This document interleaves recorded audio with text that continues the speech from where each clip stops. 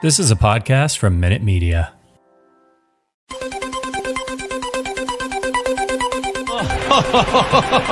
Who would be a Wolves fan, eh?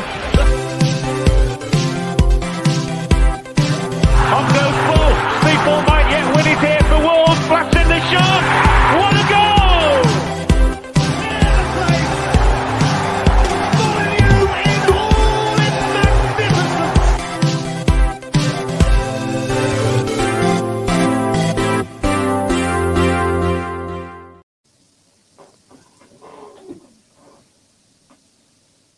Fancast, Rich Hobbs here. It's a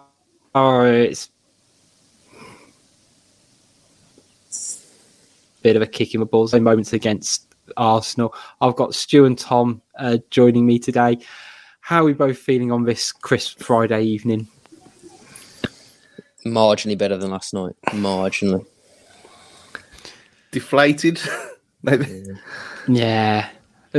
I was going to say we'll try not to be too reactionary, but I think we will. But let's be honest, the European dream's over. It's all going to pot. We'll be back in mid-table mediocrity before we know it, guys. We'll be sensible, but we'll talk about how we felt yesterday because it had a bit of a crap ending. Let's be honest. And it all started so brightly as well. And to be fair, going almost to the starting lineup, I was surprised that it felt like we were going for it. I thought genuinely from the last time we played Arsenal and the fact that we got outnumbered in the middle, I was sure Donk would start and he'd pack that midfield out and make Arsenal work for it a bit more. But he went 3-4-3, which I think, fair play to him. Stu, were you sort of happy with the lineup or were you a bit apprehensive like me to start with?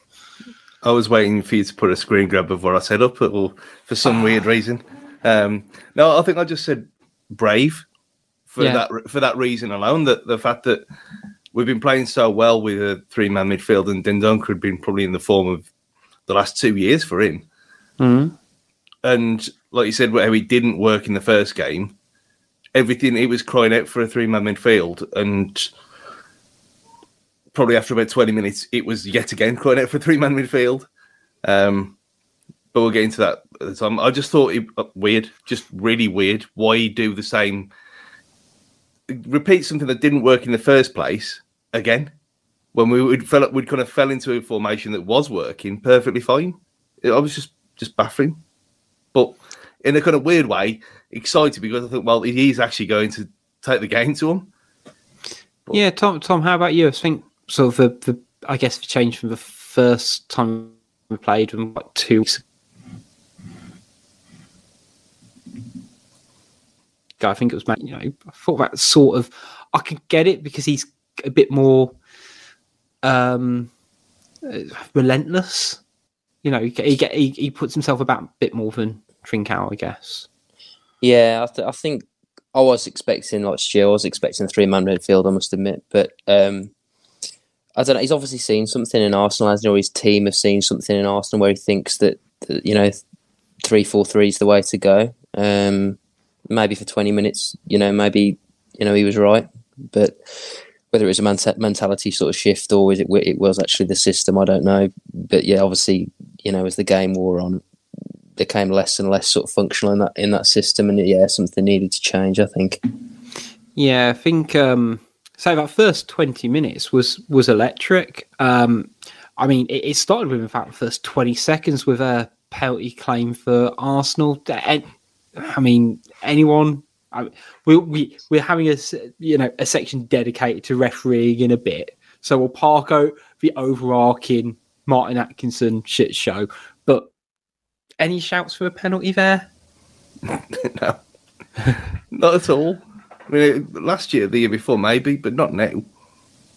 So the fact that they kind of just brushed over it straight away summed up what I was thinking at the time. That you got no way, you got no chance. But it's Arsenal fans being Arsenal fans, appealing for every single thing possible from the off. Yeah, victim syndrome, classic. Yeah, I was going to say, again, I think we've got a question in Twitter Corner specifically about Arsenal fans / Arsenal Twitter as well. We've already shared our views offline, which probably going to be slightly watered down, is what I'd say. But one thing was scary. One thing was scary. I think it was scary that we had kickoff, and it took them 20 seconds to get a penalty appeal.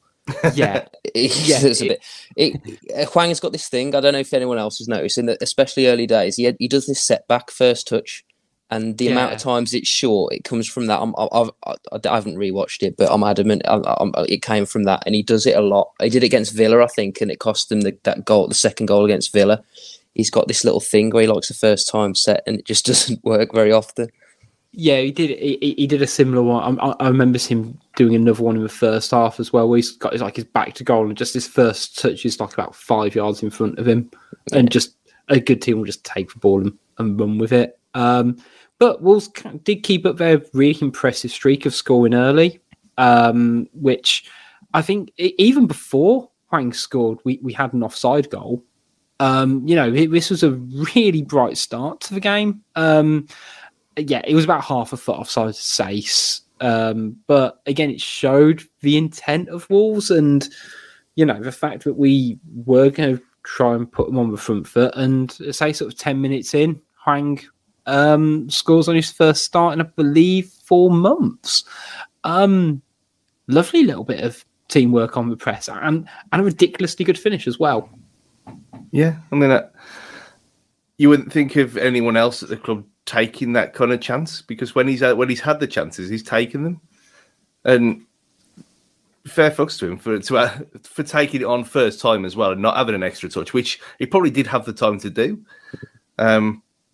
Really impressive. I was surprised he hit it as early as he did. I think it was a cracking finish, really. Yeah, really good.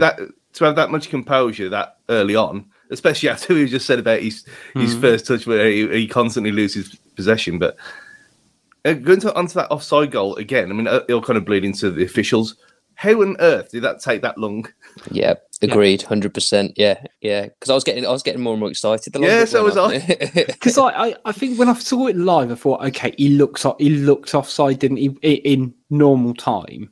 Okay, fair enough. And I think the assistant flagged early, didn't he, as well? Yeah. And then you go, hang on. It wasn't like bleedingly obvious. Like it was like, a foot or whatever. And like the longer you go, you're like, am I missing something here? And it would be peak Arsenal if we managed to get that goal, though. I mean, I thought it might be the one we had at Everton a few years ago, where it was Semedo playing him onside from miles on, or I think it might have even been Doherty back then. Yeah, it probably was Doherty playing him onside when it looked completely off from everywhere else. I thought it might be something like that, like someone we hadn't seen in shot, because it was taking so long. But when the actual graphic came up and it was a good foot offside, put the lines up when it was embarrassed when I put those lines up. It was it was a bit awkward, wasn't it? But yeah, I mean, of all things Jimenez did yesterday, of which there wasn't a huge lot of greatness, he did really well in that pressing for the goal, because between them, I mean, it came from just a free kick from well inside our own half, which just hooked down the line. But you could see how Jimenez and Hwang almost kind of cut off the channels, and Gabriel should have just knocked it into touch and tries to do the clever thing and knock it back to a goalkeeper without looking where he is. But that's like game plan. Big tick. Step one. Catch them out early, and it worked against Leicester. It worked against Spurs, and it had the hallmarks of working yesterday. My biggest frustration from yesterday isn't actually the missed chances. That I genuinely, I reckon we did enough to get something out of that game, and we'll talk about the back to Jimenez in a second. We didn't do that pressing the rest of the game. For one tactic that worked and got us a goal, we then we'll just drop off now. There's no need to, keep doing it, because this is a team who are, incredibly inconsistent, and, you're able to get at. We just didn't dominate, did we? I think we've seen that a few times where we don't press all the time anyway. We press when we press it in phases. Like you have 10 minutes here and there, but it never came back again. Like you said, it never came back. I mean, that goal was similar to the one at Molineux against Everton when we forced them into a mistake when Trincao was pressing. And I think it's a tactic that clearly works, and teams can't handle it especially when you're playing. We've got a front three, and rather than just a two up there. Just do it again, but it never, like you said, it never happened again. I'm not expecting Wolves or frankly any team to press for 90 minutes because the energy levels just don't exist, and you'll get look at Leeds, you'll get picked apart if you do it all game. But and we know how well coached these are. Like they know the exact moment they're looking to do those actions. It's all measured and stuff. But you're telling me we didn't have any other opportunities in that game against that team? Any further? I just don't buy it. They usually do when it goes out wide, don't they, to the fullbacks, or especially against Spurs. I remember they just swamp them when they're in the corner, and it worked really well against Spurs. And like you say, you'd thought there'd been more opportunities to do that, and obviously that's where our goal came from. Gabriel had it out wide, and they hit the press. So, I say, it's a measured press, isn't it? It's how they're coached to do it. But yeah, you'd like to think we had more opportunity than what materialised. Yeah, and to be fair, I appreciate Arsenal. Right, I call them inconsistent, but they are a good side. Like, they're more than capable of winning games and stuff. It just felt like we showed them a bit too much respect. But I say we still created chances, and I'm pretty sure, I can't remember who posted it on our group chat, Stu sort of said, we're going to live to regret that Jimenez miss, aren't we? Because I don't think he appreciated how much time and space he had. Yeah, I think it was Dan who put that in there. It's very, I don't want to get onto him later, but it's very kind of sums him up at the minute that it was so lackadaisical when he got there. It was like, and then like his reaction afterwards, he's sort of like laughing to himself, and you think you'd be fuming, you'd be pounding the ground after something like that, and it was not even close. It was so far wide. You think, what are you doing? What are you playing at? Completely snatched at it, didn't he? But for me, that was the game. I think that's the moment it became. That could have been Tottenham all over again, and it ended up being a 2-1, defeat. I think that was absolutely huge. Yeah, because I think at that point of the game, we'd already had a goal disallowed for offside. We'd already scored. We'd had that all within 15 minutes of each other, all within the first 15 minutes. And, you look, I mean, Podence was probably our best player, I'd say. But look how much sort of time and space he had. And to play a ball like that to your centre forward who's in like 5 yards of space between two centre forwards, it doesn't happen. It shouldn't happen. But, yeah, I don't know whether we thought he didn't have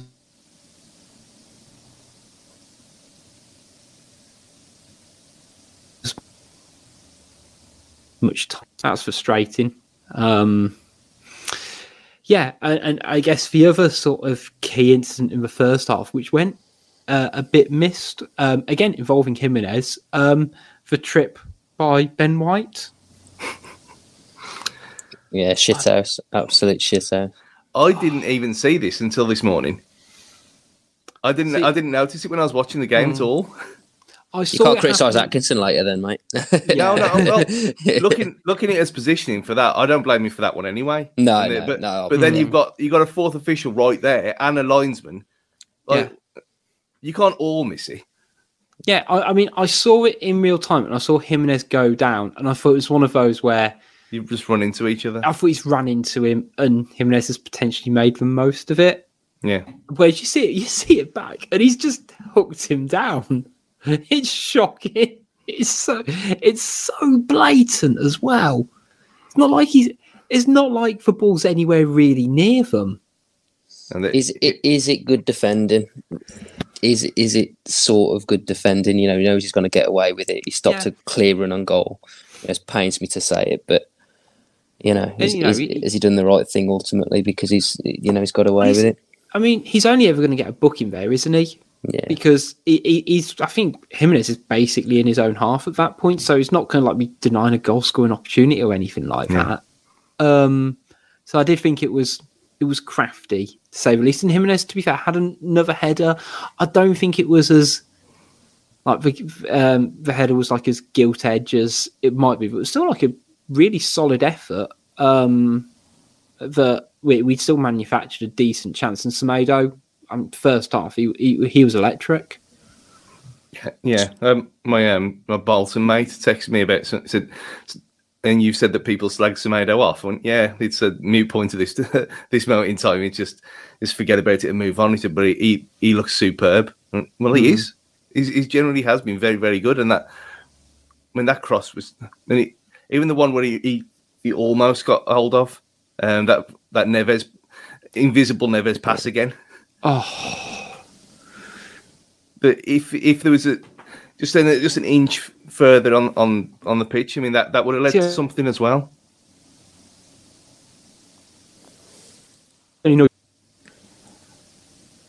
Yeah, I thought it was so close to being perfect by Semedo. Then sort of start of the second half, we nearly carved them open with Hwang again, who apparently just has to score from ridiculously tight angles. He hasn't done much wrong, has he? His movement was fantastic for that. If you watch that back, he's run all across the face of the defence. Podence obviously, picked him out as we've come to expect from him now. And to be fair, I don't think he's done much wrong. He's put it through his legs. It's flicked Ramsdale's leg, hasn't he? And Ramsdale sort of celebrated like he'd scored a goal. But again, that's a big moment as well, isn't it? But like I say, it's hard to be critical of anyone there really because he hasn't done much wrong for me. Yeah, I don't think Ramsdale really knew what he was doing. No. Whatever he thinks. Oh, we talked after the Leicester game how big a shithouse Kasper Schmeichel is and how annoying he can be. Ramsdale's up there. I'm sorry. He plays off it though, doesn't he? I think he quite likes it. Yeah, there's some people that just get some up and, I remember him turning to the South Bank in the home game and that pissed me off, but this is it. It would have been nice for Hwang to put one past him there because he'd already kind of gone round him once. To do it again in like similar area but the opposite side. Yeah. But I think he's setting himself up to be the heir apparent to Ben Foster now, in this whole thing. You can see the next 10 years of this with him and Wolves fans. It's going to be quite interesting, to say the least. Mm-hmm. Yeah. But it kind of after that chance, it very much felt proper backs to the walls at that point. I mean, nothing was sort of sticking up front. And I think this is going to be one of my questions to you guys. So I thought Donk should have started. He came on later than I expected him to as well. Do you think the issue was the midfield or the fact nothing really stuck up front from about the 50th minute onwards, or a bit of both? I know Gully's put a Twitter thread out earlier because of the turnaround not doing a GTA this week, but talking about the forwards not doing their jobs and it sticking up there. But when they were so overrun, because you could see after half time, you could see what Arsenal were going to do, and they did it before. They did it in the home game against us. We were just overwhelmed.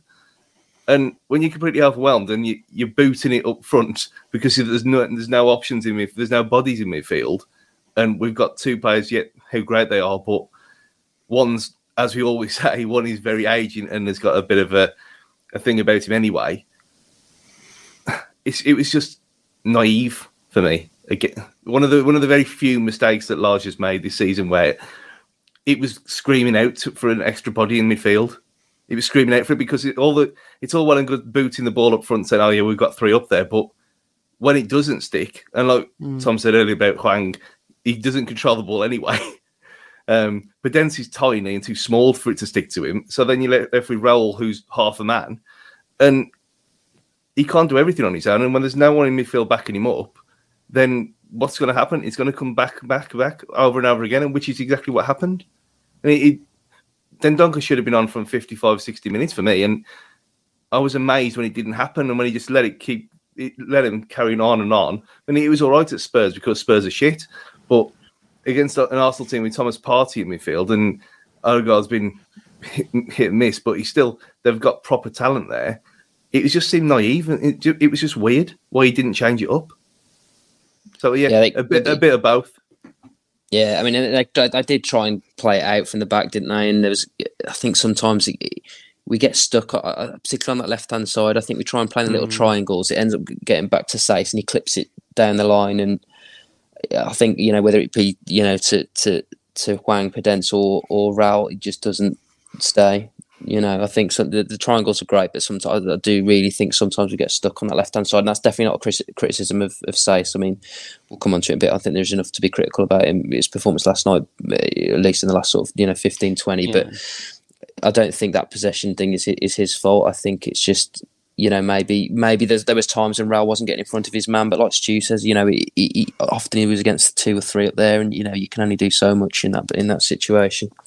Yeah, it felt like we lost that numbers game, and for me, I think Martin Odegaard's, he was a standout player in the first game, and again, he was the one who was picking up bits of space, and with Dendoncker, what you get from him, but I've seen it enough times with Dendoncker that he would just happily just run around after Odegaard for half an hour, and if Odegaard had to go off injured, he'd follow him off the pitch and just restrict him and just. Restrict his influence on the game a bit more. And let's say Neves and Moutinho, it felt like they were trying to do the jobs of 3 men between the two of them a lot of the time. And I don't think Neves and Moutinho had amazing games, but I don't think they were awful. It just felt like they were chasing shadows a lot of the time. And there was a couple of points in the second half where Moutinho was carrying it forward on the right hand side, and probably the best player I've seen in a Wolves shirt, but it was like watching a canal boat move some of the time in terms of his pace and stuff like that, and to sort of grapple it back, which was frustrating. I think one of the notes I made, I think it was a difference in the subs that, and this is almost probably quite a good opportunity to talk about the ref as well, because I think around the 60th minute mark, pretty much all the bad decisions happened around that point. So we initially had around Nelson Semedo pulled up with a hamstring injury, which the ref didn't warrant stopping play. Now, he doesn't have to, I appreciate, but if he's playing everyone on side by like a good 10 yards, like surely a bit of common sense there. It's like you said, it's a muscle injury, not a head injury, so he's perfectly within his right. What happened afterwards when them that were trying to force him off the pitch, that was bang out of order. I mean, he could have just turned around him and said no and stopped it straight away. But I mean, Andy texted me at half to put it in our little cage fighting, little plug early on, in our group chat about Martin Atkinson. He said, well, he's got to be one of the worst refs in the league. And first off, I didn't think he did much wrong, really. I mean, the clip thing he couldn't see anyway when you look where his position was. So it was off the ball and wherever. But apart from that, I didn't think he did anything. But then the second half, he completely collapsed and he fell for everything from both sides. Yeah, I agree. Yeah. I mean, like the Semedo one, I mean, Arsenal trying to drag him off the pitch was a joke. I mean, the guy was playing everyone, 10 yards on side. Do you really think he was capable of moving properly? It seemed their logic was he's near the touchline so he can go off. But he was also quite clearly injured. That's what I can't get my head around. And like, we've all watched enough football. So yeah, sometimes players go down and Wolves are 1-0 up and we are buying time. We're doing the dark arts, I understand. But he very clearly pulled his hamstring. It don't matter if you're playing Sunday League or Premier League. When someone's pulled a hamstring and they can't fucking move. And like, oh, well, just drag him off the pitch. And it's lofty and it's a bit of an arsey thing for me to say, but I'm going to say it because I'm an arse, I'm arsey. 18 months ago, that stadium, with pretty much all those players, witnessed one of the most horrific injuries on a football pitch. And that's how they react to another professional going down and being injured. Let's drag him off. Get in the bin. Arteta's there's something I didn't expect when he became manager, because you think, well, he's had the grounding under Pep and the kind of player he was. He was never that kind of dirty bastard, was he? But his teams, I mean, their disciplinary record itself is shocking. I mean, he's just a proper arsehole. And he sends. I mean, he's got into their heads, fair enough, and they get the job done in that way. But you got no respect for him. No respect for that Arsenal side whatsoever. No. And, I think what might be one of those criticisms that, just play devil's advocate a little bit. I mean, one of those criticisms that always levelled at Arsenal was they didn't have that sort of shithouse mentality, nasty side. Now they've got it. We've been critical for something that, but maybe it's to the extreme. I agree. It's gone too far the other way. Yeah, I agree. Yeah, but to be fair, you are right, and say for years it felt like you could roll over them, and in the first leg against us, they were giving it a big one and stuff like that, and they've got two centre halves who seem to be quite au fait with the dark arts. But yeah, I think the subs kind of changed the game, because obviously Johnny comes on, fantastic to see him back. I'm sure we can all agree. Yeah, definitely not match fit though. Just rusty. He just looked rusty, didn't he? It looks like it was. I'm not saying he won't ever come back to the levels he was, but it definitely felt like them for him, didn't it? And he was there on the right as well. When we've seen him on the right twice, I think before, and both times he looked dodgy, and that was when he was fully fit. So I don't think that helped either. No, we never used to see him get beat, did you? But no. And we've come to expect that from Semedo as well. I wasn't. Whenever someone's squaring up to him, I'm never really concerned. Whereas Johnny, bless him, I think Saka got the beating of him, sort of 2 or 3 times, in the time that he was on. I'm not knocking the bloke. I mean, to be playing football sort of at this stage after 2 ACLs, impressive. But he was rusty. Yeah, and to be fair, literally both our subs, Pedro Neto comes on 15 minutes afterwards and looks bright. He has a good chance, which again should have been a corner, given us a goal kick.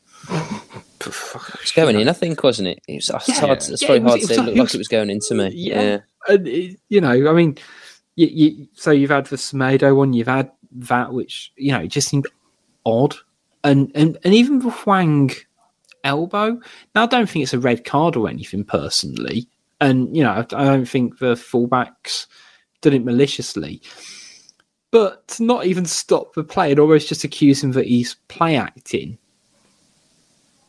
Yeah, that Suarez was a knob as well. Yeah, he was moaning at absolutely everything. I think that's an overall problem with the way things are at the minute, especially this last week of head injuries in the league as a whole, rather than just that one where you've had people who've been bandaged up, played for another 10 minutes, then can't see and have to come off. And I think, well, you've got the concussion substitutes for a reason. At least use a bit of common sense. And again, the fucking VAR. You can see that he's been elbowed in the head. You can just mark him saying, make sure he's okay. He's been elbowed in the face. It's not hard. And it's not about should he be sent off and things like that. That's not why you're checking it. It's checking for player welfare, which is video assistant referee. It's the same as if you've got a linesman. That's how I've kind of interpreted it. And to be fair, actually, I've realised I told a lie at the start of the show when I sort of said, Wolves did no more pressing, because they did do one within that sort of first 10 minutes of the second half as well with Conor Cody. Who I don't know what was going through his head when he was going for it. He followed Lacazette, didn't he? That was it. He was pinned to Lacazette, and he because Lacazette was coming really deep, and obviously in this situation he came really deep. So Cody got as far, I think he was having a nosebleed. Yeah, and you could see as soon as that ball broke, he saw his names in lights. He saw himself as Michael Owen in 1998 at that point. And then the ref blew the whistle, and I don't think I've ever seen Conor Cody that angry. He was giving the ref some right pelters. But you would do, wouldn't you? I mean, again, you threw on goal. Was it 3-on-1 at that point? You threw on goal.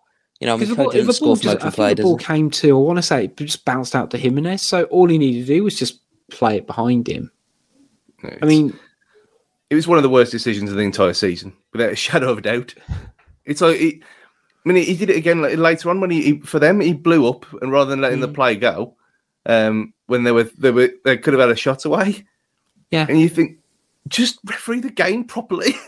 It's not. I mean, if it was, it didn't even look contentious, though, did it? That's the thing.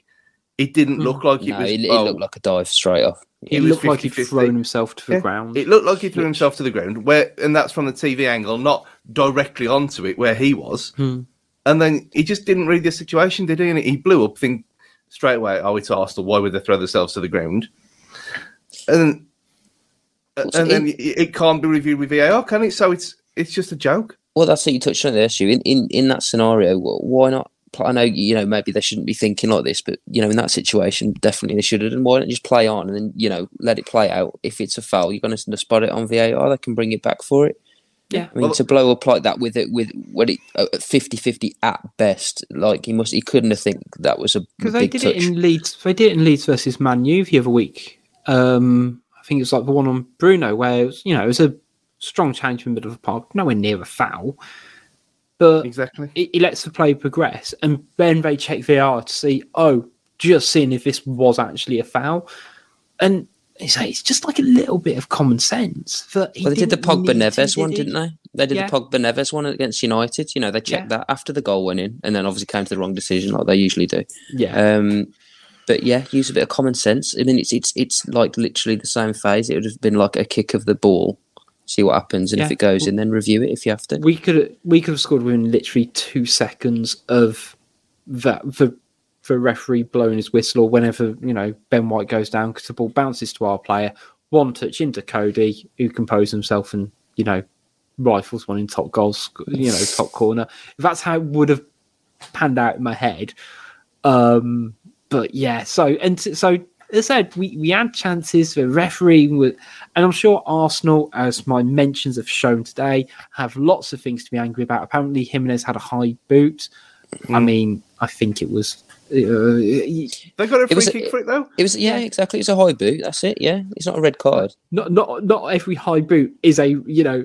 I feel like for Arsenal fans, it felt like it was Van Bommel in the 2010 World Cup, where it's just like no, he just lifted his foot to try and get the ball. It's one of them, innit? And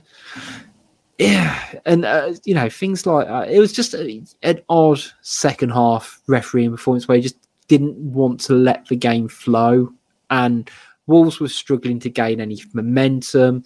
Arsenal do pull one back, of course.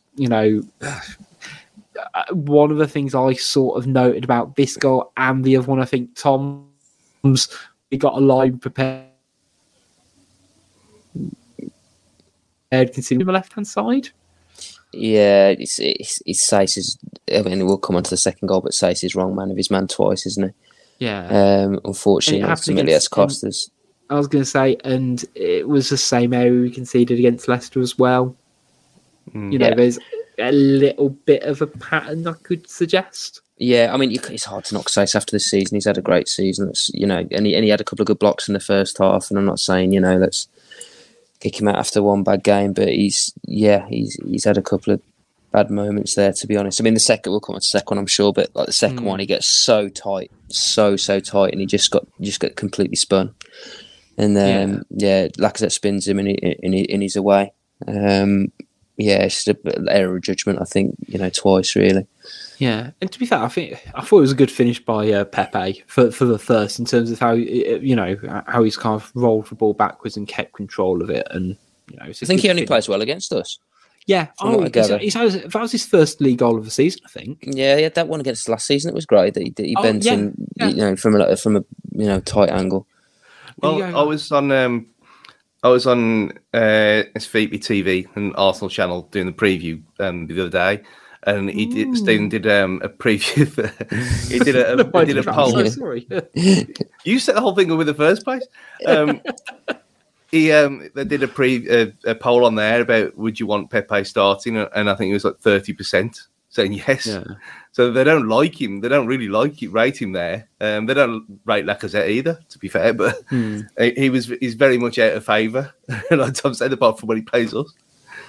Yeah, I mean, I say, going back to sort of my subs point, I guess, obviously our two subs are two players who are coming back from injury, do have a high caliber, all right, I don't think he's worth it, but they signed Pepe for an awful lot of money. And do I fit, I reckon a fully fit Pedro Neto is better than a fully fit Pepe. But yeah, that felt like the slight difference. And they changed formation as well, and they really went for broke bringing him on. I appreciate and that felt right. And Eddie Nketiah, I think, sets up the goal, who they also brought on as well. So it's proactive changes, which you can't knock. I don't think. And not gonna lie, I did feel a little bit relieved when they scored, because the tension was mounting, and I would have settled for a draw at the start of the game and see us concede in the 82nd or whatever it was. I did think, okay, we can breathe a little bit now. And we went forward a couple of times as well. I thought, you know what, see this out. But unfortunately, it wasn't to be. I think it was about the 94th in the end.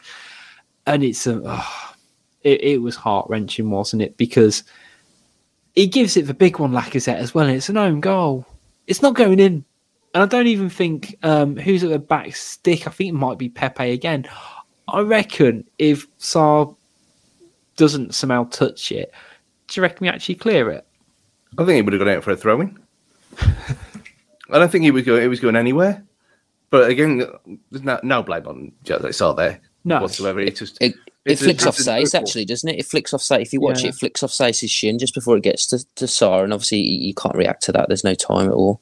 There's no blame attached to Sarr on that one. No, I think it's an awkward one to have next to your name, because he has to put an arm to it, because he doesn't quite know who or what's behind him. So it's always sort of taken a little deflection. But yeah, it did feel personally undeserved. Yeah, but it's like them ones that hit the post and it hit the back of the neck and go in. It's technically an own goal, but it's not fair. Maybe we need a new pseudonym for it. Unfortunate goal. It really was, wasn't it?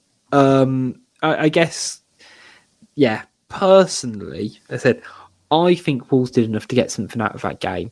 I don't remember Sarr having lots of... He had a solid save in the second half. But bar that, there was a lot of huffing and puffing from Arsenal, in my opinion, but they didn't really carve out as many chances, whereas I felt we had, 4, including Hwang's goal, the 2 Jimenez chances and Hwang's miss, excluding the potential of Cody's, which I can't really count. I don't remember Arsenal having 4 really good chances, but I did score 2 goals, so I'm probably being a little bit, rose-tinted here. No, sorry, Stu, go on, mate. Well, it's fair. I mean, we had the better chances, no doubt about it. I mean, they even said in commentary about how when you get past one Wolves defender, there's another one right there blocking it over and over again. They had the volume of chances, which were shots from distance, as seems to be the way against us, like Spurs did. But we invited that so much pressure on ourselves again by not changing it up earlier, that probably on balance and play, it was probably fair. Regardless of chances, it was probably a fair result on balance and play for me. That's why I was kind of like, well, I can accept when we get beaten, and we probably deserve to be beaten. And that's what it kind of was in the end for me. I was just kind of, okay, you can kind of rule out certain things happening now. Do you more think? That I think fourth's gone now. I think it's just we'll get onto that in a bit anyway. But I just thought balance of play, they battered us, and it was always going to come. It was sad and unfortunate how it did come in the end, like we just said, but I thought it was fair. I didn't think we did enough to win the game, regardless of the chances that we had. It would have been a proper smash and grab if we had. But I wasn't too distraught, really. It was more kind of like all the cats at West Ham on Sunday. They're going to be deflated after about 10 minutes, and that's kind of what I was feeling afterwards and this morning. I think maybe a draw. I think a draw wouldn't have been an unfair result. Personally, I think one of the things that's levelled at us at the start of the season was that we were playing pretty well, but we weren't actually creating much. Whereas, we've had the sort of flip of that, I'd say, last night, and maybe, not so much against Leicester because we didn't create too much against them, to be honest. But we are creating chances now. When we are scoring, we scored, quite frequently. I mean, all those 1-0s and 0-0s that we had earlier on, they sort of gone a little bit. The end downside to that is obviously the defence has maybe not been quite as tight recently, and maybe that was what it was last night. I think maybe we were almost backing our defence too much. We'll see this out. We've done it plenty of times already. We'll do it again, and I think you can only have that. Sooner or later, it's going to come and bite you on the arse. But for me, I think maybe a point really. I think it's the same as the first game against Arsenal. I think a point was probably fair there. It's just we've had a 6-point swing, unfortunately. Yeah, and say Arsenal are in position in the league they're in. There's no shame to lose to Arsenal, so especially with the amount of pressure. It just felt like we slightly just cracked a little bit at the end, and yeah, it was disappointing. It was disappointing, because it's always crap to lose a game in the last minute, but yeah, I didn't think it was quite deserved. And like, if it was a case of Sarr was making all these saves and like, all right, we've finally been breached, then all right, I get it. But yeah, just didn't quite. It might. I don't know. Probably. I don't think we deserve to win. Now I'm looking at it back in hindsight, but I think we could definitely nab the draw. It was a bit of a weird one in terms of doing player ratings and sort of who played well. Because I think a couple were standouts and did stuff really well. But I think because of the type of performance like we've kind of alluded to, it's kind of quite difficult around like a man of the match and, who was sort of a standout. But anyone who was sort of notable for yourselves? I think we already mentioned him, Semedo. I mean, the game changed when he was removed from the table. He was superb, both going forward and defensively.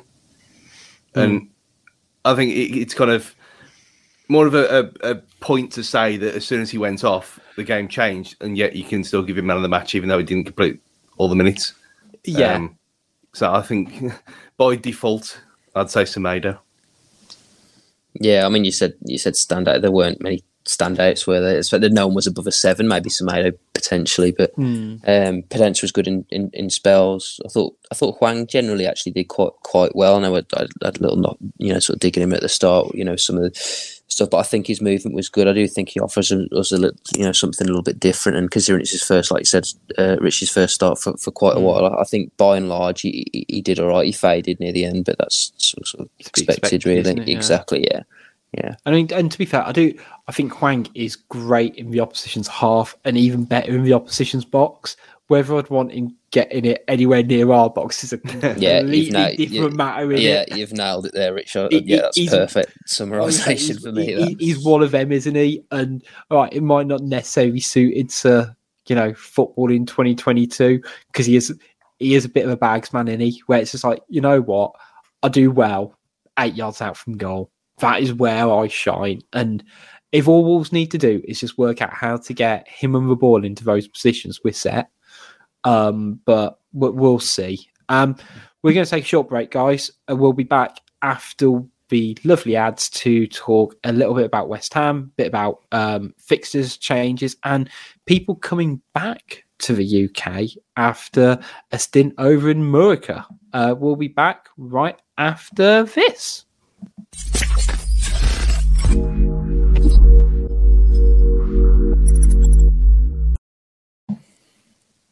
Hi, it's Richard from Wolves Fancast here. Just interrupting today's show before we get back to some questionable opinions and opinionated questions to talk to you a little bit about our sponsors, Pixel Yeti Media. They are a design agency that put you and your business first, from web design, logo and branding design and marketing. If you have any marketing needs, get in touch with them to find out how they can help you get it right. They are over at pixelyetimedia.com.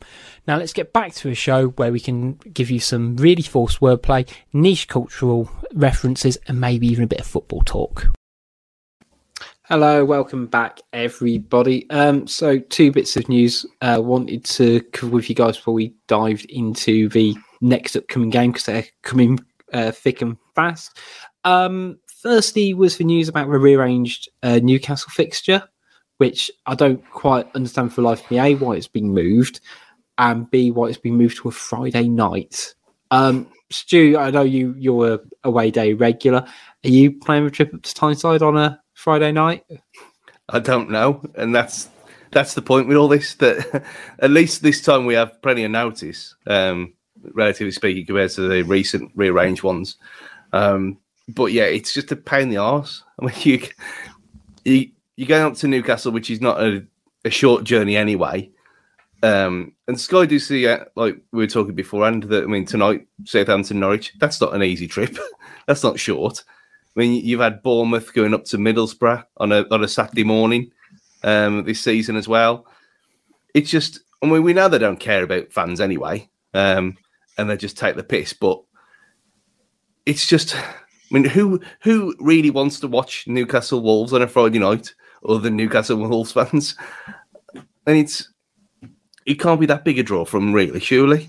And it just messes the whole weekend up because you get back, 2:00 Saturday morning at the earliest. You'll be knackered anyway. If you've got kids, then you're going to have, 4 hours, 5 hours sleep. Then that's the whole Saturday ruined. And then you're left with Sunday and then back to work Monday. So your whole weekend is kind of destroyed because we have to go to Newcastle on a Friday night and not to have fun. I mean, if you make a weekend of it and you go up the big market straight after the game, then brilliant. But that's a very small percentage of Wolf end, I'd imagine now. Yeah, I mean, it's still, when you sort of said sort of before, it even if you make it into like a weekend of it, it's still annual leave, isn't it? Yeah. Like, and to be fair, it's 6 weeks until the game? I think it's 8th of April it's moved to. Yeah, it's just bonkers. Tom, are you fancying the trip or? Yeah, well, this is it. Oh, I don't think I'll be able to get the time off work. This is the thing, but I don't know what the criteria is for what makes something a Friday game rather than a Sunday game. If you had to look at, I'm sure there'll be 2 fixtures arranged for the Sunday, but I bet they're closer teams together than the Wolves and Newcastle. So I genuinely don't know if they think about it at all. Genuinely, yeah. As Stu said, I mean, fans are the last thing on their mind. Let's face it. Because it's about 200 miles from Wolverhampton to Newcastle as well. And I think one of my sort of thoughts around it was, surely just make it like a rule of thumb that for a night game, doesn't matter, if it's a Tuesday night one in the Championship or, it's getting moved in the Prem, like it needs to be within, I don't know, a 2-hour journey. Because at least then you're in theory getting back before midnight, of which it's somewhat respectable to crack on with your day, and you can leave work at 4:00 and get away with one. But yeah, the 2 games on the Sunday at Norwich Burnley, that's not that far. Yeah. And Man City Liverpool, which obviously that's going to be Super Sunday, but yeah, Norwich Burnley again. What is the difference between them? Norwich to Burnley is 20 miles more than it is Wolverhampton to Newcastle. It's about an hour. It's about 45 minutes longer because it always takes 45 minutes longer to get anywhere from Norwich. But yeah, I say something needs to change on it because, if we're playing, I don't know, even like Everton or whatever on a Friday night, I reckon you could go with that, or more for London teams because you could get just about back, say, in time for midnight. But yeah, a bit frustrating for a bit of a nothing game. We're competing for Europe, they're competing for relegation. If it was against like a European rival, then maybe, but otherwise, Other bit of news that's broken today is Kevin Thelwell's back in England as the new director of football at Everton. For once, do we think that's actually a good decision by Everton? It's annoyingly a good decision by Everton. I mean, we haven't had, the transfer windows since he's left have not been great, have they? Let's be honest. So, and he kind of got unfairly scapegoated because it seemed every British and Irish player at the time when he was here was, it's a farewell signing rather than a Mendes signing, which we know wasn't true. And the whole 3,000, 6,000, whatever it was, list of players that we have he came out with. For what his jobs were here, he did a really good job. And obviously he got headhunted to go over to America. So unless it's something where he's homesick and that's why he's come back and the Everton job's open because they're a shambles, they've got an annoyingly decent appointment there, and one which you hope won't bite us or come to affect us in any way. But my gut feeling this afternoon when I saw that was, oh, shit. Yeah, I mean, he can't do any worse than the previous clowns they've had in that job. Yeah. I mean, the amount of money they've pissed away. Yeah, that's if they have any money to spend with him. But he's not got a hard act to follow, has he? So he'll probably do himself all right there, I guess. Yeah, and to be fair, I think the other side of it, Wolves / him under Wolves have been sort of fairly savvy in terms of, getting rid of players as well. And, Farewell was around the Wolves for quite a while. So, from Everton's point of view, it's going to be about unloading some players so it can actually fit a new regime in. And I think it's low key enough that if a worse happens to Everton, they get relegated. They've got someone who's probably not asking for as much money as someone who's demanding top tier value. So I think it's a very shrewd move by Everton. Whether they'll listen to him, they'll spend 30 million on another inconsistent midfielder. Time will tell. But going on to Sunday, I thought of a link and I was going to try and do with David Moyes, and then I've decided against it, which is why I did a massive pause there. I thought it's not worth it. It's not worth it. But we are playing West Ham at the weekend. We can overtake them with a win. We're 2 points behind them with a game in hand. They do have superior goal difference, which doesn't really impact sort of this fixture. I mean, just from the win against Arsenal, that's kind of propelled them into that position, I guess, to compete for fourth, whereas it feels like we're competing for fifth at this point, fifth downwards, as it were. I mean, looking at the table, guys, I mean, Stu, you've sort of said that the long distance dream of fourth's gone. Yeah. Is that sort of mainly with the games in hand other teams have as well? Well, particularly Arsenal have as well, and our goal difference. Yeah, I think like Tom said earlier, that 6 point swing they've had over us in the last couple of weeks has kind of screwed us over with Arsenal now. I mean, for them to have a game in hand on us and a 5 point advantage at this stage, it'd take a monumental Arsenal level collapse. With the form that they're in, for us to catch them, and for us to go on a run like we have been at taking the Arsenal games away. So it's like I've said for all along. I mean, fourth always seemed a bit of a pipe dream to me, anyway. Just for that reason that you are asking a lot of a team of players who are not Champions League level, barring a couple, and everyone else to be not as consistent, and I just never thought it was going to happen. And now, you're looking at that, and yeah, Man United have a game in hand on us, but that's 3 points, even if we do beat Watford, which is our game in hand, and I just can't see really. So now it is the battle for fifth, so to speak. Fifth and sixth is there for the taking, really, because for that same reason, everyone else is really inconsistent. West Ham, us, Spurs. Probably Arsenal will be there and there at the top of that pile, but I think Sunday's now even more massive than it would have been if we'd won, in a weird way, because if we lose against West Ham, it's kind of is that the dream over? Being 5 points away from them then as well. You just not lose a draw at least now, I think, on Sunday, and we'll be happy with that probably. Just to keep us in touchy distance, especially after the the level of performance and the amount of running that was done last night, he's not really going to rotate probably as much as we think. No Semedo as well. No Semedo as well. And I know we have done this before when Arsenal beat us on the Thursday and then we went to Spurs and won. So it's not beyond the realms of possibility to do the same again against West Ham. But the energy levels just seem to be sapped and everyone just looked completely devastated to the end. And if he gets them back from that quickly, then he's a genius. But I just think it was so sapping, both mentally and physically. I think a draw would be a great result come Sunday now.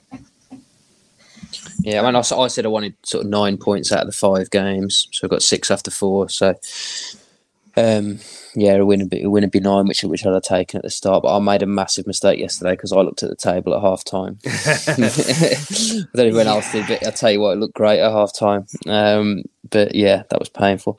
But I think, I mean, Spurs are in free fall. West Ham are no great. They're not in great form. They've got a few players out of form. They've got the cup to concentrate on as well. Make a bit more concerted effort on the cups. United, we know about United how inconsistent they are. So I think, 5th, 6th, definitely on. And yeah, I think what Stu said, I think probably now maybe you probably would take a point. Going into Sunday. Yeah, it does feel almost. I mean, we're saying this on Friday night.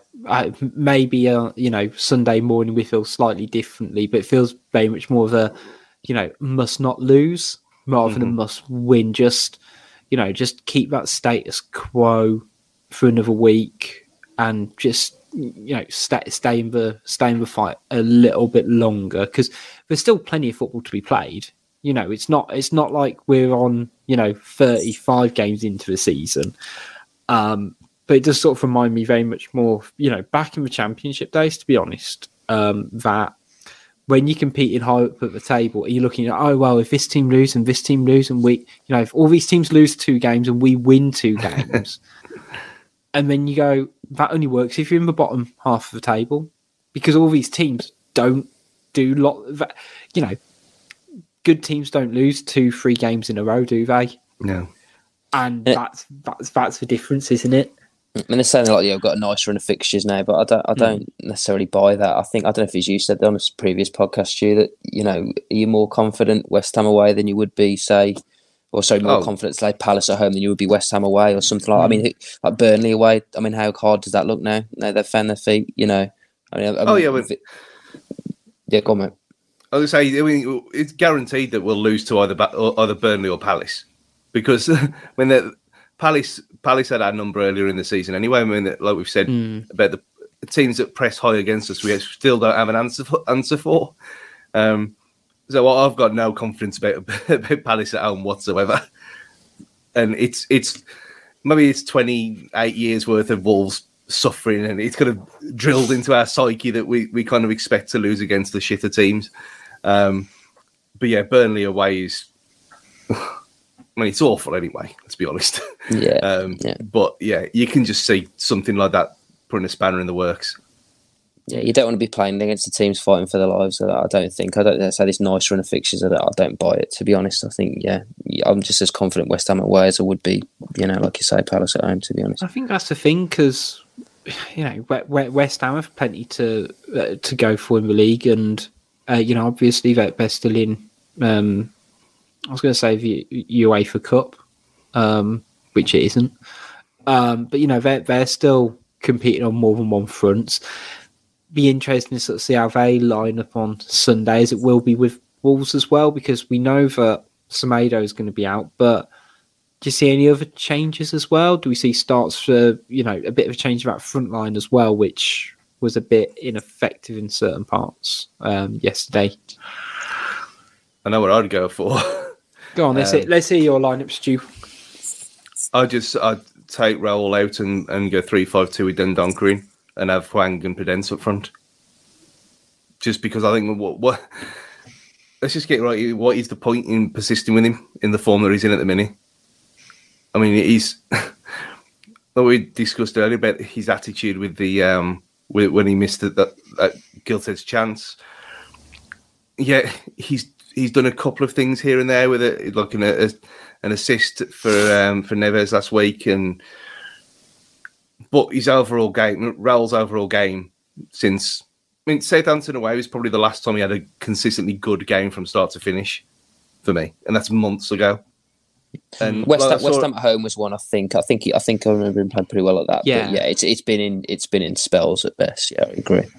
There was a few punts on Twitter last night saying if Fabio had put the performances in that Raul Jimenez has put in, he'd been hung, drawn, and quartered by now.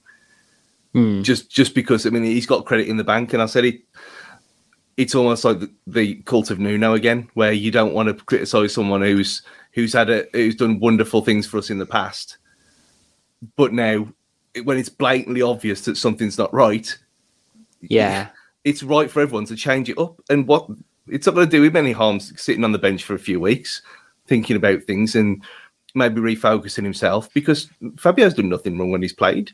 They're the exact opposite, especially at Old Trafford. So he's shown in big games that he can put himself about. So just give the kid a chance. If we're going to go with 3, I would take him out. I'll be putting him on the bench straight away. But because of how we played yesterday, I just think bringing back a 3-man midfield, at least to start with, is probably the right way to go. Just to calm things down again, and just have a base to start off with. Let alone me being emotionally drained, it must have affected them as well. So, I would go with a midfield 3, just to get back on track a little bit. How about you, Tom? It's hard. Yeah, it's hard. It's hard to disagree with any of that, to be honest. I'm just trying to remember how we set up against them at home, because I thought that was a really good performance. I remember that being quite a complete performance, a nice 90 minutes from us. But it's hard to argue against a 3-man midfield. I'm not overly convinced with Hwang in a 2. Did we see that at Villa? Was it Villa? He played up front on his own. Yeah, it didn't work. But again, okay, we've only seen it once. But if we're doing a 2, I'd probably be more inclined to put Fabio up there with Podence, even though I do like Hwang and he's a threat. But Podence and Fabio have done all right as a 2 before. So it wouldn't be against that. Yeah, in the first fixture, we went 3-4-3 with Podence, Hwang and Jimenez up front. Right, okay. Which, and to be fair, they played a midfield 3 of Rice, Souček and Benrahma. So I'm not as worried as I was against Arsenal in terms of us needing extra body, because I think there's a slight levels difference. I'd probably go for the extra man in midfield, whether it's Dendoncker plus 2. And I think, I could even see someone like Kundal maybe starting and resting Moutinho maybe. Just for just from a fitness point of view, and just making sure everyone's ticking over, to be honest. And yeah, it's tricky. And again, you've got a decision at right wing back as well, because Hoover's not been on the bench for the last few games. It's been Johnny. Now, just start Johnny and sort of, see if he will do the job over 90 minutes rather than sort of dropped in at the deep end, because I don't think he'd have been expected to have come on yesterday anyway. But, there's a decision to be made there as well. So I think, I think it's going to be an interesting game. It's going to be an interesting lineup, and I kind of hope that they don't go for a damage limitation, because I do think we can get at West Ham. I'm just a little anxious at this point in time. We don't quite have the confidence levels, but I think Bruno's sort of shown himself enough this season that he's not the most risk-averse manager in the world, is he? No. Like he seems to like to pull a fast one, and even when it comes to formation as well, where it's like, oh yeah, we've gone 3-5-2 and we're playing Donk, but he's also going to be playing the second striker technically, so I like to pull a bit of that. So I feel like by Sunday, my head will have been turned to be a bit more optimistic and think he's got a plan here. But we'll see. do we want to try and do score predictions, or are we not emotionally prepared for it? 20-10 on Friday night. I'll go one each. No, I was going to go one each. I'll go on. I'm going to be optimistic. I'll go 1-0. 1-0 Wolves. I'm going to go 0-0. And I think everything I've just said, I think we'll just cancel each other out, and both teams will be knackered. And, just see it through. And then we can all live to fight another day. Right, let's round off the show with some questions from Twitter Corner. There's quite a few doubles because, to be fair, Dan did put out one serious, one silly. So usually my annoyance about people giving me two questions, I've got to subside for a week. This one's only one, thankfully. It's from Joe. Your opinions on Arsenal fans on Twitter? Most disrespectful. Yeah, I can say it. I'm allowed to say it because I can put censors. I can just mark not suitable for children. Most disrespectful twats on the platform. Plus, Ramsdale is so overrated. I mean, as an admin on the Wolves Fancast Twitter account, I'm very glad I don't have notifications set up for, whenever someone mentions, because I had a look earlier and good grief, at Saka season, just bombarded all day with absolute bullshit from little Arsenal FT accounts. They are genuinely the worst I've seen this season. Them in Chelsea, maybe, but by far the weirdest and vocal fan base on Twitter I found this season. Yeah, I mean, you said that we going to make this podcast not suitable for children, and a lot of the Arsenal fans on Twitter are not suitable for children either, because some of that is deviant behaviour at best, and they're just fucking arseholes. Let's call them what they are. They're witty. The whole it must be the Arsenal fan TV thing. It's affected them all. It's got in their minds because they all act the same. It's either it's this big conspiracy against Arsenal or good old Arsenal, and this weird superiority complex they have over everyone when they've been absolutely shit for 15 years. And yeah, you think, well, where's this all come from?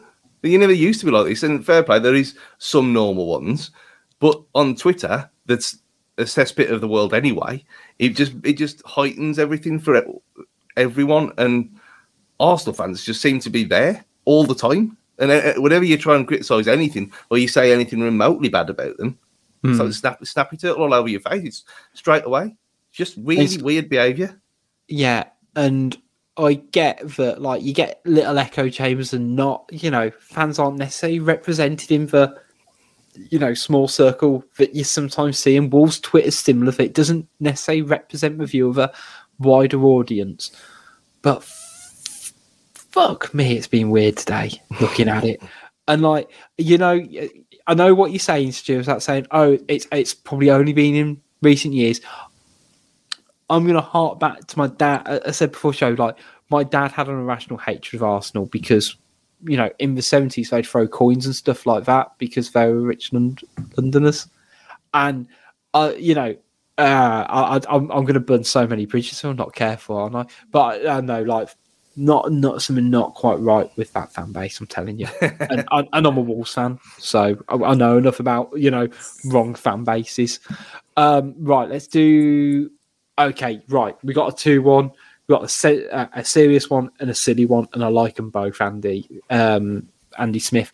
So, will Raul still be at Wolves next season? And if so, will he be the main man up top? And the second question is, what's your favourite gadget that you own? I think Raul will be here next year. I think, is anyone going to take a punt on him? He may, maybe he's got, sort of MLS, I wouldn't say aspirations, but it seems like, that's where he might end up at some point. But no, I think he will be here. Whether he be the main man, I think it's up for debate. I think Bruno wants another striker. He's been pretty vocal about that. I think he says another option up top, but I think Raul's profile probably fits the system reasonably well, but yeah, he's not in form at the moment. Yeah, he ain't been the same since he came back. I mean, Matt Jansen effect, as I called it earlier, which is to be expected. But we can't keep saying, because of his injury. I mean, it was over a year and a bit ago now. It's done and dusted. It is what it is now. He's had over half a season to get used to playing with a headband on. If he's not going to be at the same level, then we have to move him on, and MLS playing for, or Chivas or whatever. Then so be. But he can't, unless he gets some form back. He can't be our starting striker next season. He just can't be. And I know we don't spend money anyway, which is a pain in the arse. But we can't be relying on someone who's not producing. We just can't. I mean, gadget-wise, and this little Subbuteo bottle opener. This is useful. Oh, okay. Yeah. But probably PS5 though. Would you class the PS5 as a gadget? Well, it depends. It's on the gadget show, so true. I'd give you that. See, when I think gadget, I'm thinking like more handheld, but I'm open to interpretations as well. Let's throw me now. I can't think of any handheld gadgets. You're thinking of some novelty nonsense here, which I would probably be the one to ask about. But well, and to be fair, actually, no, I tell you, like, because the gadget I was thinking of for me is I've got a Bluetooth headband. So, like, because I like to listen to stuff when I go to sleep, so it can act as an eye mask and still listen to stuff. As I don't have wires dangling about, or I don't lose earbuds in the duvet and fall asleep on one of them. So you look like something out of Star Trek: Next Generation. Is this what you're saying? Or Jimenez? Yeah, I look more like. I'd like to say I look more like Jimenez. But if I was so inclined, I could, as the photos demonstrate, I could like go for a run or play tennis whilst wearing it if I want to, or you can use it as an eye mask. I don't tend to use it as an eye mask personally, but it's what keeps my hair so in shape as well. If you say so. I'm just baiting you up his voice. Yeah. Right.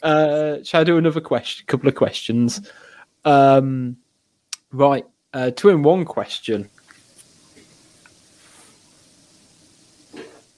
Right, the contributor. So 2-in-1 question. During Newcastle versus West Ham, Chris was apparently meowing at Kurt Zouma during the game to wind him up. Given what Kurt Zouma's actually did and been punished for, is it a fair game or is it a step too far, baiting him like that? Likewise, would you tell Wolves to do the same on Sunday if you were Bruno? Yeah, absolutely. It's definitely not a step too far. He deserves everything he gets. Yeah. And the bloke who he came from did actually admit that he made the whole thing up as well. That's annoying. Oh, yeah. I remember texting to my mates and saying, I hope this is true. It's just one of those things that, that's a shame. It did feel too good to be true in a way, though, didn't it? Like Woods had the Dyche effect as well, so I've got no doubt that stuff like that happens. It's just it did seem like it could have been true. I'm gutted it's not. Yeah, I mean, there's a lot worse that would have been said to him over the last few weeks, and hopefully forever. Yeah, and I think the problem is there's something quite light-hearted about a grown man meowing into another grown man. Yeah. Like, we've probably all been on a football pitch. We've probably all used certain choice language to describe people and stuff like that. And we all do our little things to wind up people. But I'm trying to imagine a corner just like Connor Cody. It wouldn't be Pedence or Sace, yeah. Oh, Pedence would give. You'd have to get Zouma to kneel down a bit to get to his ear. But other than that, yeah, one of them maybe, but yeah, I can imagine doing some really heavy cat punts maybe as well. That's the other option. So, do I think it's too far? No, and I also think it's still it's still recent enough to give him stick for it. We're, even for a year's time, things will have moved on. But no, he still deserves as much abuse as he's going to get for me personally. Right, last question is from Nag, and I thought this was a good one. Nice one to end it on. With it being Pancake Day next week, what do I need to get to go with my pancake? So, guys, what are your go-tos for Pancake Day? Sugar and lemon. That's all. That's all you need. It's classic. That is classic. Yeah. I mean, banana and Nutella. Yeah.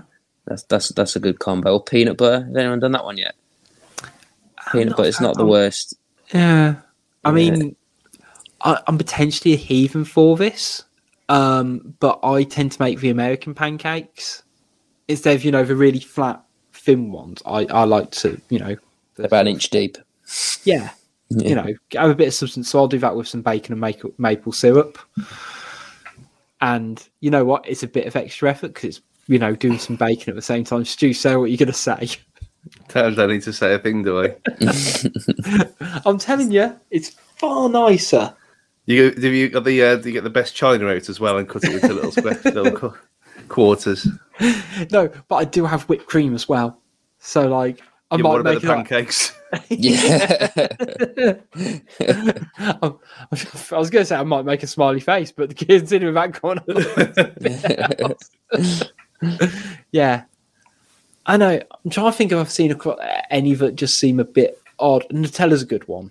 Nutella on the thin pancakes, and you're almost making like a crepe, aren't you? Yeah.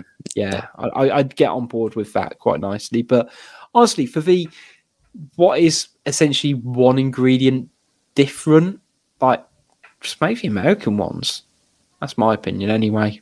But we'll compare pancakes, and we'll see who's. But yeah, bacon. Like, what meal isn't improved by bacon? Anything? Yeah, I still haven't tried it with the pancake. I have to try it. It's so fair. I can't knock it. I haven't tried it. It works. I haven't tried it yet. It works, especially with a bit of maple syrup, like a bit of sugar as well. It works. I know it's American, but they do occasionally get things right, like Kevin Felwell. Yeah, but they're at Denny's. Denny's in America, you got this thing called the lumberjack slam. I don't know if you heard of that. So that's like a fry up, but then you get like a side of pancakes. Ooh. That's a way of combining it, but you don't actually physically have the bacon on the pancake. Okay. Yeah, that's not a bad one. Yeah, lumberjack slam. I'm guessing they still do it. Yeah. I'm trying to think of it. Yeah, I reckon I'd be brave enough to like mix my fry up with pancakes, because you do it with bread and stuff. I know I'm going wildly off tangent now. I'd give it a go. So you have like fried bread. Yeah, I just ate the fry up and then had the pancakes as like a little bit of a dessert. Yeah, I was going to say, so I didn't really combine it very well. I'm trying to imagine literally getting it from one plate to the other. Like, do you mix it in with your egg? With your beans? I can't imagine that mixing with, Nah. But it works with bacon.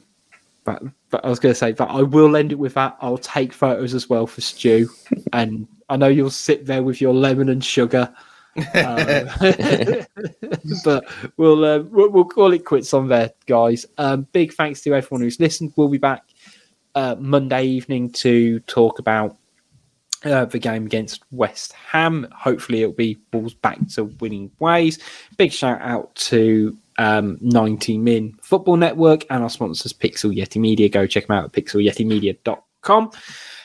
Go check us out on all our socials, Twitter, Facebook, Instagram, to keep up to date with all the latest Wolves, lols and trolls. And until next time, it's goodbye from Tom. See you, Wolves fans. It's goodbye from Stu. Meow. And it's goodbye from me. See you next time.